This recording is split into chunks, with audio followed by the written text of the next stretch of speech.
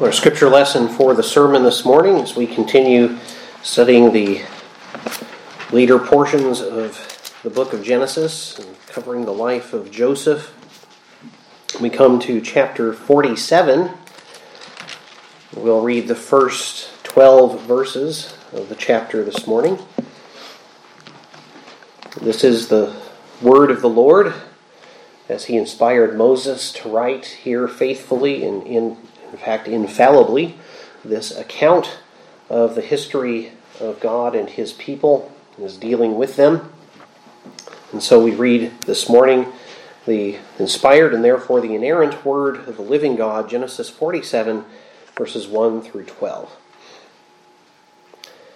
Then Joseph went and told Pharaoh and said, "My father and my brothers, their flocks and their herds, and all that they possess have come from the land of Canaan. And indeed, they are in the land of Goshen." And he took 5 men from among his brothers and presented them to Pharaoh. Then Pharaoh said to his brothers, "What is your occupation?" And they said to Pharaoh, "Your servants are shepherds, both we and also our fathers."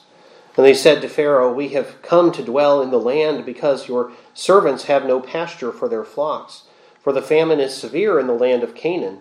Now therefore, please let your servants dwell in the land of Goshen." Then Pharaoh spoke to Joseph, saying, "Your father and your brothers have come to you. The land of Egypt is before you. Have your father and brothers dwell in the best of the land. Let them dwell in the land of Goshen. And if you know any competent men among them, then make them chief herdsmen over my livestock." Then Joseph brought in his father Jacob and set him before Pharaoh. And Jacob blessed Pharaoh. Pharaoh said to Jacob, "How old are you?" And Jacob said to Pharaoh, "The days of the years of my pilgrimage are 130 years. Few and evil have been the days of the years of my life, and they have not attained to the days of the years of the life of my fathers in the days of their pilgrimage." So Jacob blessed Pharaoh and went out from before Pharaoh. And Joseph situated his father and his brothers and gave them a possession in the land of Egypt, in the best of the land, in the land of Ramesses, as Pharaoh had commanded. Then Joseph provided his father, his brothers, and all his father's household with bread, according to the number in their families. And thus ends the reading of God's holy word for us at this time. May he bless its reading, its exposition, and its hearing. Back in chapter 45, we read of Joseph's plan for his family. He said to his brothers, "You shall dwell in the land of Goshen, and you shall be near to me, you and your children, your children's children, your flocks and your herds, and all that you have." And last Sabbath, then, we read Joseph's words to his father's household. "So it shall be when Pharaoh calls you and says, 'What is your occupation?'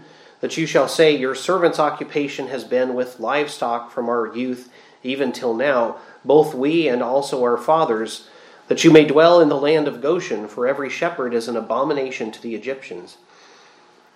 We reflected on the wisdom of Joseph's planning there, that he has the authority, as the second only to Pharaoh in authority in Egypt, to settle his family wherever he would like. And Pharaoh has been amenable to this, but he also knows that the only one who could overturn his decision is the Pharaoh, and so he wisely deals with Pharaoh. Today we see this wise planning coming to fruition. In addition to reinforcing points we've seen previously, that Joseph's wise planning is a good example to us, for example, and points to Jesus Christ, who wisely works all things for the good of his people, and that the Lord sovereignly uses even unbelieving kings for the good of his people. We also see today 2 important theological points from this passage. Number 1, Jacob blesses Pharaoh. His words as he does so reminds us that this world is not the home of God's covenant people. Along with that, the fact that Jacob blesses Pharaoh is an example to us. We can and should recognize and support the good that is done by civil leaders, even when those particular leaders might be unbelievers. The second theological point we see is more typology. Joseph is a type, a prefiguring, a symbol ahead of time of Christ. He foreshadows him, in particular here in this passage, as he provides for his people. We've dealt before with Joseph's pointing to Christ's general provision, but the specific words of Moses in today's passage that Joseph provided bread for his family points especially to that result of Christ's atoning work, that he provides heavenly nourishment for his people. Let's look at the content of the passage. These things should come forth. Moses tells us about the outworking of Joseph's wise planning. He writes, "Then Joseph went and told Pharaoh and said, 'My father and my brothers, their flocks and their herds, and all that they possess, have come from the land of Canaan, and indeed they are in the land of Goshen.'" So two things are of particular note in that verse. First, the people of Israel are already in the region where Joseph has desired to settle them. We saw last week that Goshen has the advantage of being away from the general population of Egypt, so that they're not getting embroiled in the paganism of the culture. It's also excellent pasture land for Israel, for their flocks and their herds. And it's the part of Egypt that's nearest to the promised land. It's the nearest to Canaan. So Joseph was expecting that the Lord would keep his word and return them to Canaan. And secondly, Joseph is already hinting to Pharaoh that Goshen is where his family should remain. Remember, Moses has told us that in this period, shepherds were an abomination to the Egyptians. By referring to his family's flocks and herds, Joseph is not only saying they'll need grazing land, that's a practical fact, but he also knows that Pharaoh will likely find it better for everyone involved if Joseph's family, who includes shepherds, would just stay away from the general population of the Egyptians. Moses tells us in verse 2, "And he took 5 men from among his brothers and presented them to to Pharaoh. So, counting Joseph, that's half of the sons of Jacob are now standing in the presence of Pharaoh. And Pharaoh asks them, "What is your occupation?" A wise question as this leader decides how these men are going to fit into his society. It's appropriate that those in civil government would think before people settle within the borders of their land, how are they going to contribute to the population, to the good of this country? So in what way might these brothers of Joseph be productive and contribute to the common good of Egypt? That's going to be on the mind of Pharaoh, and it would be on the mind of any wise leader. Joseph's brothers reply with honesty, but just as Joseph has wisely counseled, "Your servants are shepherds, both we and also our fathers." By mentioning that their fathers were shepherds too, their ancestors have been doing this for generations. They're making the point that this is a way of life that they know. They aren't just trying a new occupation during a time of economic crisis during this famine. They're desperate and they're looking for something new to do. It's not likely also that they're going to be skilled in other disciplines, in other ways of life. They can't easily make the change. Keep in mind, Joseph is the second youngest of all of his brothers, and he's almost 40 years old at this point. We all know this, the prospect of changing directions in life. When you're in your 20s, not such a big deal, right? You have many educational opportunities ahead of you. That's not as intimidating. But the thought of changing careers in your 40s or your 50s or older than that, as many of Joseph's brothers are even older than that, that's pretty daunting.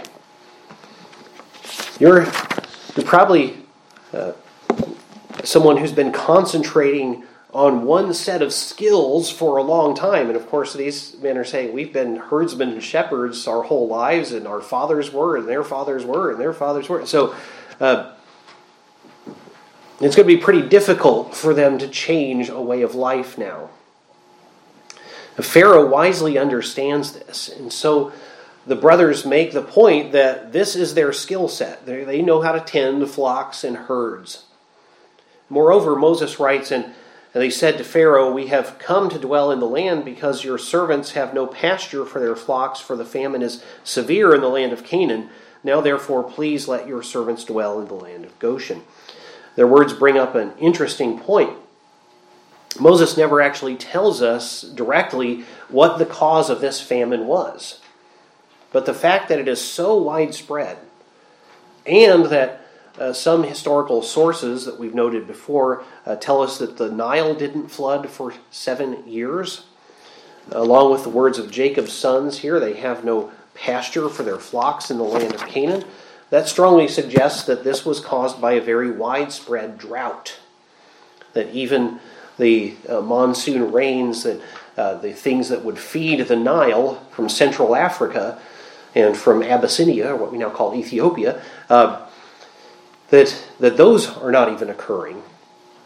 And just so you know, many young earth creationists surmise that there was an ice age that followed the Great Flood, and that the Earth's climate then would have been trying to regulate itself, as it were, over the next several centuries, and there would have been significant disruptions to weather patterns from time to time. I'm not saying that I know that that's what caused this here, but I just put it before you for your consideration. Back to the text here, though, as Joseph has counseled his brothers, they again emphasize that they are herdsmen, that they're shepherds, by mentioning their pasture lands again. As Joseph designed, Pharaoh tells them, "Oh, well then you need to stay in the land of Goshen," which was exactly where Joseph wants them. He says, "Your father and your brothers have come to you." He's talking to Joseph. "The land of Egypt is before you." So on one hand, he's saying, you could have anything. Settle them anywhere you want. But I know I can see where they want to be settled. So he says, "Have your father and your brothers dwell in the best of the land. Let them dwell in the land of Goshen. And if you know any competent men among them, make them chief herdsmen over my livestock." So in other words, Joseph, I'm willing for your family to settle wherever you think they should go. Since you believe Goshen is good for them, since they're herdsmen and shepherds, let them stay there. In fact, if you think any of them are capable of it, make them the supervisors over my herdsmen and shepherds. So once again, we see the Lord blessing his people through even a heathen king. Pharaoh sees the advantage of having Joseph's brothers overseeing his flocks and herds. They're experienced herdsmen and shepherds, and so they'll probably do a good job with it. His livestock will be in safe hands, but it also might spare a few Egyptians from doing a job that would make them essentially a social pariah in a time when, again, the shepherds were an abomination to Egyptians. Well, then we read, "Then Joseph brought his father Jacob and set him before Pharaoh, and Jacob blessed Pharaoh." It's only a few words, that short sentence, Jacob blessed Pharaoh. But it's incredibly significant. We could read past it so quickly. Hebrews 7, verse 7 says, "Now, beyond all contradiction, the lesser is blessed by the better," or the greater. That is, the superior blesses the inferior. Not only does Jacob assume the superior position here in blessing Pharaoh, but Pharaoh accepts it. He doesn't object. Now, part of that could simply be that it's obvious that Jacob is old, and Eastern societies tended to be very, they tended to take elderly state of people seriously. The older someone was, the more they should be respected and honored. Age often comes with wisdom, and that's often respected, but it's just a general part of many societies to respect those who are older. It's something that in many ways, many elements at least of Western society have lost that. We no longer rise up before the gray head that enters the room. But this would have been something that was normal for Pharaoh. But if there's anyone who doesn't have to rise up before the gray head, it would be the man who's basically considered a god in his own nation, Pharaoh. But he even accepts this superior position of Jacob, again, probably because, at least in part, his age. It's reasonable to speculate that based on Pharaoh's question, Jacob looks rather old. He said, well, how old are you? But he's also probably aware that Joseph was born when Jacob was already an old man. And furthermore, he can plainly see that Joseph, who's 39 or 40 now, has 10 older brothers, and yet their father is still alive. So he asks Jacob, well, how old are you?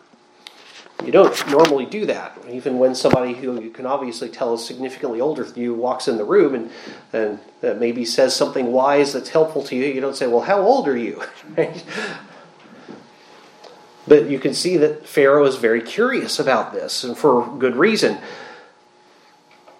Jacob answers, the days of the years of my pilgrimage are 130 years.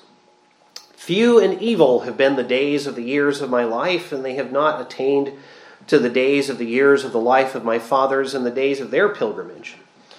Well, notice several things. Jacob states that, as he explains that he is 130 years old, for one thing, he says that this is obviously something that is not ordinary. This isn't something that's ordinary in Pharaoh's experience. We can see that from the context. In Genesis 11, when we read the genealogy of Shem's line leading down to Abraham, we note that the ages at which men die tends to get younger and younger. And that trend must have happened more rapidly among the rest of the human race. As we see after the flood in particular, people's ages decrease quite a bit, rather rapidly, and then after the Tower of Babel also. The curse for sin is taking greater and greater effect. And we're not living as long as we used to. From what we can see in Egyptian king lists of the day and other evidence from ancient Egypt, living to 70 or 80 was fairly normal at this point. Something we would consider normal. Some might live into their 90s. By the way, if you ever hear people say that the average lifespan was 33 years or 34 years in the Middle Ages or in ancient times or something, those statistics are taking into account the death of young children. About half of children born died in the first year or died in birth, and then about another significant portion, about another quarter or half of children didn't live to adulthood in many societies. So when you start counting that in, then the average lifespan is like 30. But that doesn't mean that people thought somebody who was 35 was ancient, right? If you lived to adulthood, you still had statistically a pretty good chance of living to be about 60 or 70 or 80. So just depending on the circumstances of the particular place you were living. So it wasn't like people looked at a 70-year-old and thought, how in the world, he's more than twice as old as any of the rest of us get to be. No, people lived, that was normal for people to live to be that old in ancient times, if they didn't meet with some tragic demise early in life. And we do have records of some Egyptian pharaohs living into their 90s. A few centuries after this, or several centuries after this, Ramses II lived into his 90s. But no one was living to be 130. That's extraordinary. Second thing we note from Jacob's interchange here with Pharaoh is that Jacob calls these years of his life and of his father's a pilgrimage, or some of your translations might say a sojourn. The term that refers to dwelling temporarily in a land that doesn't actually belong to you, a place that is not your home. Now, on the one hand, Jacob recognizes that the promises that his family would possess the land of Canaan has not yet been realized. So he lived in the land without possessing it, even though his descendants would possess it. But he also recognizes what Hebrews 11, 9 and 10 says of Abraham and what he recognized. By faith, he's talking about Abraham, dwelt in the land of promise as in a foreign country, dwelling in tents with Isaac and Jacob, the heirs with him of the same promise. For he waited for the city which has foundations, whose builder and maker is God. So he was not only waiting for his descendants to have that earthly land, but for something even better that he and all of God's people receive in the world to come. This world is not the home of God's people. God gives us graciously temporary homes in this world, but this is not our destination. Peter tells us this world is stored up for fire in 2 Peter 3:7. And then in verse 13 he writes, "Nevertheless, we, according to his promises, look for new heavens and a new earth in which righteousness dwells." That's what Abraham was looking for. That's what Jacob was looking for. That's what you and I should be looking forward to. New heavens and a new earth in which righteousness dwells. That new heaven and new earth is the home the Lord is preparing for his people. When Jesus said that he goes to prepare a place for us, that's what he's talking about. There's a place in his kingdom for us. And that whole world, that new world, will be the place where we get to dwell. This world is not our home. If you are in Christ, this world is not your home. It's the land of our pilgrimage. It's the land of our sojourn. It's a place where we dwell temporarily. Our land of promise has yet to be revealed. The third thing we note from Jacob's words to Pharaoh is Jacob notes, "Few and evil have been the days of the years of my life." The evil makes sense if we look at his history. While the Lord has definitely blessed him, and we'll note even a change in his attitude the next time we hear from him, but he's noting there's been evil in his life. He did not have an easy life, though the Lord has blessed him in many ways. Think of his earlier life, chased from the land by his own twin brother. Now we might note he brought a little bit of that on himself, didn't he, through his treatment of his brother. Cheated repeatedly by his uncle, who also was his father-in-law. Troubled by rebellious sons. The loss and separation from Joseph for 22 years. Prior to that, the loss of his dear wife, the woman he labored for all those years to be, and his uncle kept cheating him. Right? That part of that was his desire to be married to Rachel. And she was the first of his family to die. His life had plenty of evils. But we look at this and we think, yeah, sure, evil, but few? You're 130 years old, Jacob. I don't know anybody who's reached that age. I remember a lady that I knew who was 102. I think she made it maybe to about 104 before she passed. But I remember when they were having her 102nd birthday celebration, and somebody said to her, "What an accomplishment! You made it to 102." And she said, "All I did was not die." Pretty easy. But here, we don't know anybody we know a few, and there does seem to be an increasing number of people who make it beyond 100, but none of us has ever known somebody who's 130 years old. You and I, like Pharaoh, find 130 to be anything but few. But of course, it's all comparative. Jacob's looking at his immediate ancestors.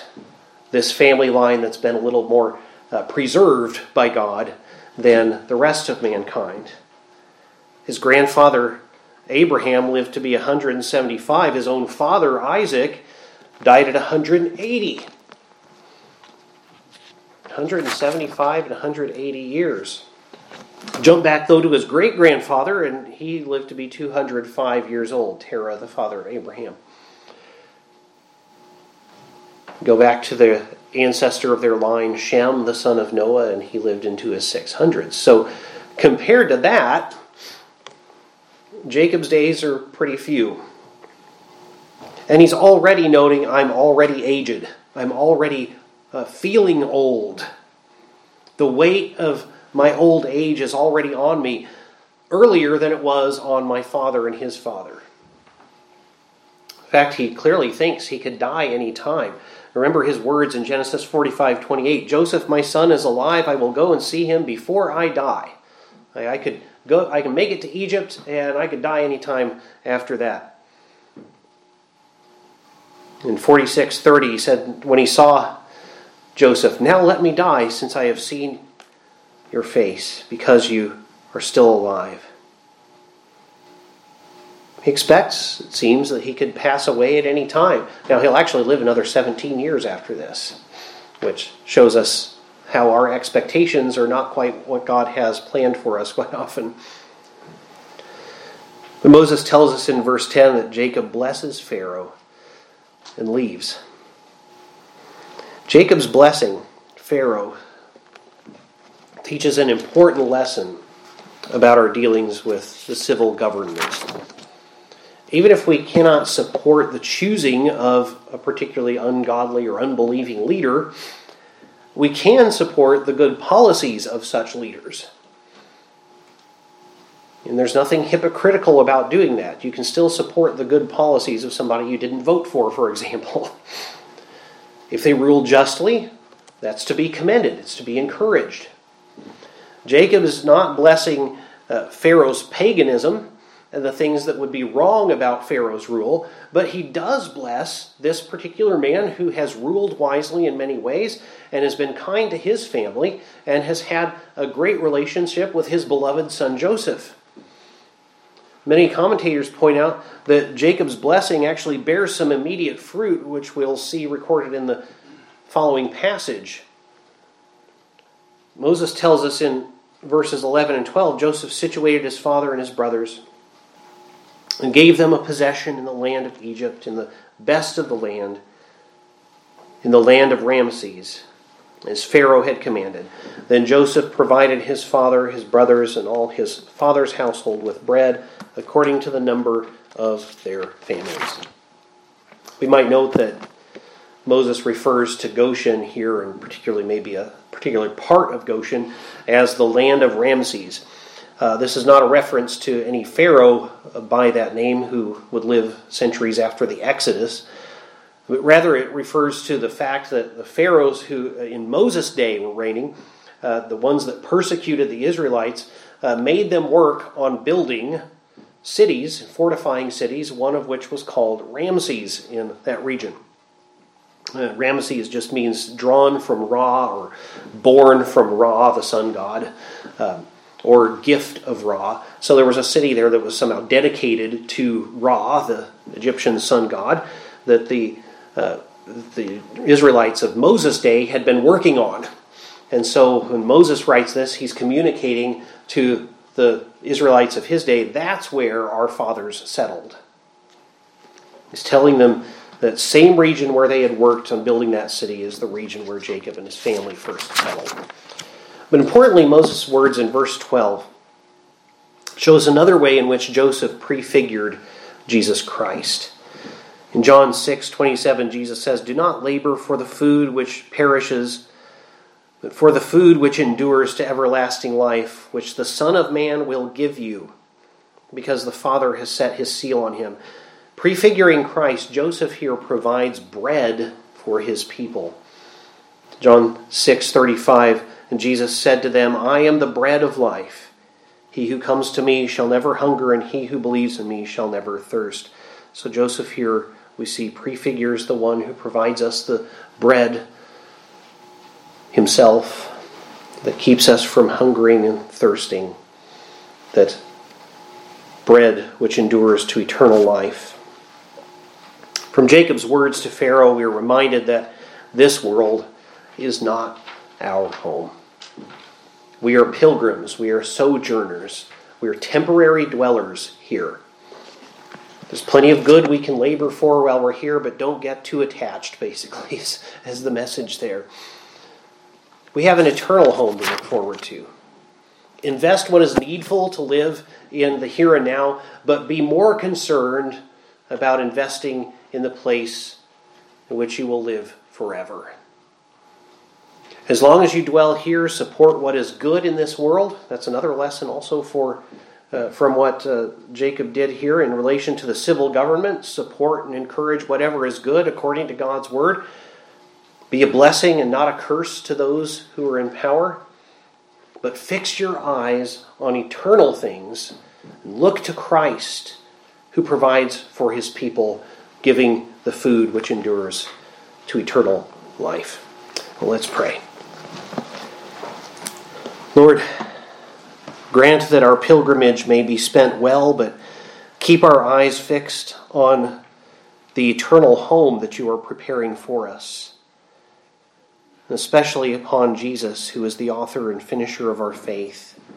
For we look forward to the new heavens and the new earth, in which we will dwell with him forever, as we pray in his name. Amen.